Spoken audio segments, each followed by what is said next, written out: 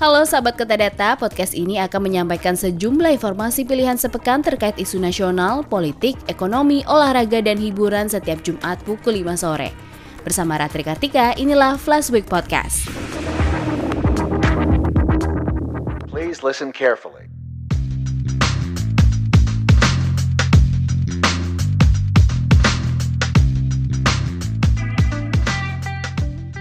Informasi pertama, Presiden Joko Widodo berencana menghentikan pemberlakuan pembatasan kegiatan masyarakat atau PPKM pada akhir tahun ini.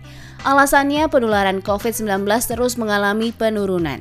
Dan saya kemarin berikan target, minggu ini harusnya kajian dan kalkulasi itu sudah sampai ke meja saya sehingga bisa saya siapkan nanti keputusan Presiden mengenai penghentian PSBB PPKM. Kita harapkan segera sudah saya dapatkan dalam minggu-minggu ini. Menyikapi ini, epidemiolog meminta pemerintah tak terburu-buru mencabut PPKM. Hal ini karena masih ada aktivitas masyarakat dalam jumlah besar saat Natal dan Tahun Baru yang bisa menimbulkan penularan COVID-19.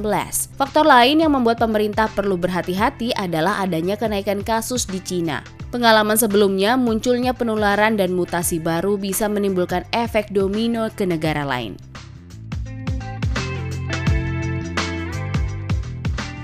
Informasi selanjutnya, Lembaga Survei Carta Politika Indonesia merilis survei kepercayaan masyarakat kepada Lembaga Kepolisian Negara Republik Indonesia atau Polri. Hasilnya, kepercayaan kepada Korps Bayangkara turun drastis pada Juni hingga September 2022 lalu. Direktur Eksekutif Carta Politika Indonesia, Yunarto Wijaya, mengatakan hasil tes tersebut imbas dari sejumlah permasalahan yang terjadi di lembaga Polri. Seperti kasus pembunuhan ajudan pribadi yang dilakukan mantan Kadif Propam Polri Verdi Sambo dan kasus narkoba yang melibatkan mantan Kapolda Sumatera Barat Teddy Minahasa.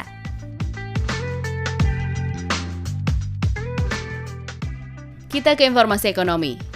Bank Dunia menyebut harga beras di Indonesia menjadi yang tertinggi di negara-negara Asia Tenggara selama 1 dekade terakhir.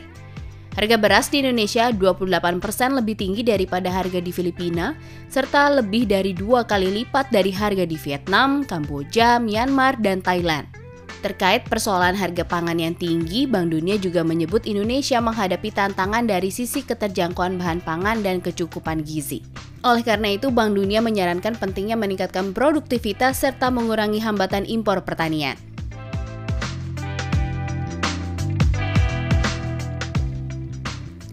Kita ke informasi korporasi dan bursa.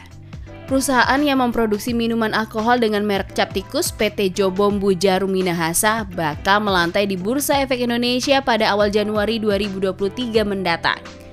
Perusahaan berencana melepas sebanyak 800.000 saham baru dengan nilai Rp10 per saham yang setara dengan 20% dari modal yang ditempatkan dan disetor penuh. Adapun harga penawaran awal dalam penawaran umum perdana saham ini di kisaran Rp200 sampai dengan Rp220 per saham. Dengan kisaran ini, perseroan berpotensi meraih dana segar senilai Rp160 miliar sampai dengan Rp176 miliar.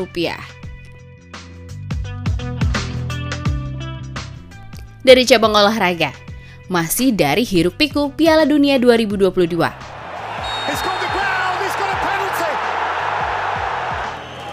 Pengawas olahraga Rio de Janeiro, Brazil dilaporkan akan menempatkan Lionel Messi dalam Hall of Fame di Stadion Maracanã. Dikutip dari CNN, La Pulga akan bersanding dengan legenda-legenda sepak bola tim Samba seperti Pele, Garrincha, Ronaldinho, dan Ronaldo.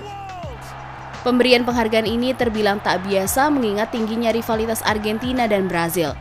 Jika hal ini terjadi, maka Messi akan menjadi pemain Argentina kedua setelah Diego Maradona dan akan bersanding dengan deretan legenda sepak bola non-Brazil lainnya seperti Zinedine Zidane.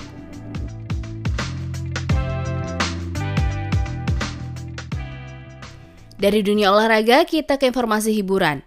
Anda sudah menonton film terbaru Avatar The Way of Water? The way of water connects all things. Before your birth and after your death. Ya, ada fakta menarik terkait inspirasi kekayaan alam dari Indonesia yang diangkat di film ini.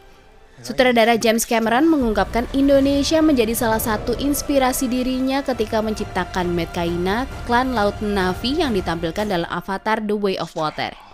Namun Cameron tidak secara mendetail menyebut suku yang dimaksud. There are the sea people in Indonesia that live on stilted homes and live on rafts and so on.